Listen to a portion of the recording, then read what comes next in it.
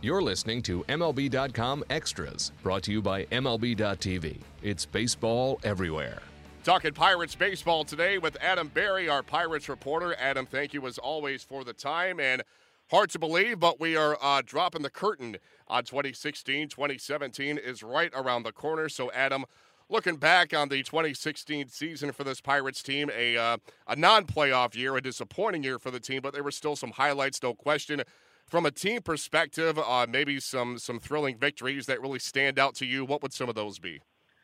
It's actually kind of funny because I don't know if I was there for a lot of the the best games. It just so the schedule lines up where I'm off for some of the really more memorable wins that they had, including Andrew McCutchen's 3-homer game at Coors Field, Jameson Taillon's great start in New York, his second start as a major leaguer, the Pirates' first win over the Cubs at Wrigley Field. Garrett Cole pitched a great game. Jung Ho Kang hit a homer. The Josh Bell grand slam right before the All-Star break at PNC Park against the Cubs, another big series heading into the break. And even Ryan Vogelsong's, this is sort of a more personal one, but Ryan Vogelsong's injury comeback in Atlanta was sort of a memorable moment that some people might not remember from this season. And then, of course, one that I was happy to miss, the insane 18-inning game against the Nationals in Washington, D.C. Coming out of the All-Star break. But, yeah, I mean, there were really a lot of memorable games overall, even though obviously the season didn't work out quite the way they wanted them to. A lot of memorable individual performances as well. I think Chad Kuhl's Major League debut on Sunday night against Clayton Kershaw may be the one that stands out to me the most because that's a Sunday night baseball game, national spotlight. Chad Kuhl, rookie, making his debut against Clayton Kershaw, the best pitcher on the planet.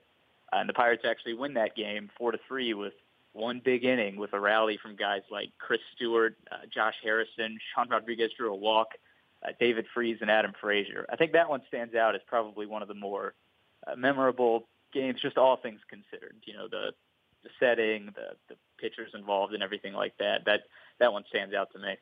Yeah, the thing that I love about that particular Sunday night game is that, you ask somebody, well, which pitcher got the win? You say, oh, his initials were CK. Oh, Kershaw, of course. No, not him. They're the other CK. That's right. The rookie Chad Kuhl outdueling Kershaw.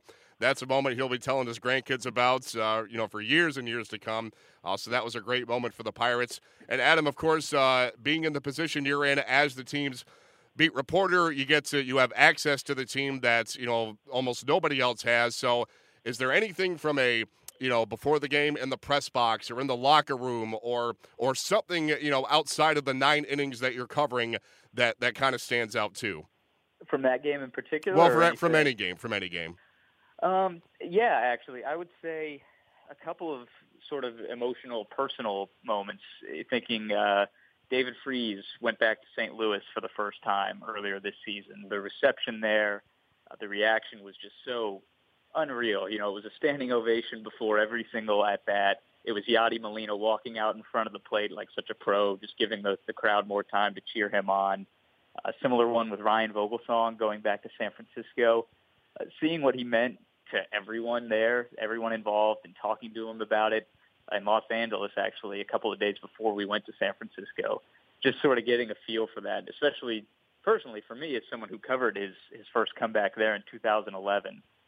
That was really a special storyline to cover. Jeff Locke's reaction after his complete game shutout in Miami. Somebody made a joke about how he was a couple pitches away from a Maddox, and he had a line about how fans would get mad if he ever mentioned Jeff Locke and Greg Maddux in the same sentence. That was a pretty funny line. Just all the MLB debuts that we saw, too. You think about Jameson Taillon coming up and just sort of the professional that he was immediately. Tyler Glasnow, Chad Kuhl, Ivan Nova coming over and doing the whole reclamation project thing as a success for the last 2 months of the season.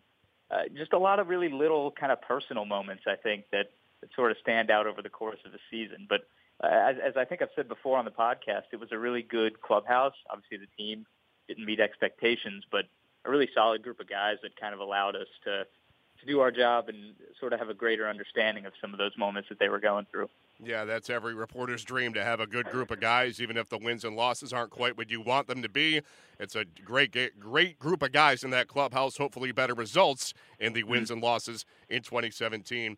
Adam Berry, great stuff, not just today, but all season long, and we'll do it again for sure coming up in 2017. So my thanks to you. And in the meantime, it's Matt Waymire signing off for MLB.com Extras, Pittsburgh Pirates. MLB.tv Premium, the #1 live streaming sports service, is celebrating 13 years. Watch every out-of-market regular season game live or on demand in true HD. Real-time highlights, live look-ins, pitch tracking widget, and more. MLB.tv Premium includes a free At-Bat 15 subscription. Watch live baseball on over 400 mobile and connected devices. Watch at home, in the office, or on the go every night on every device.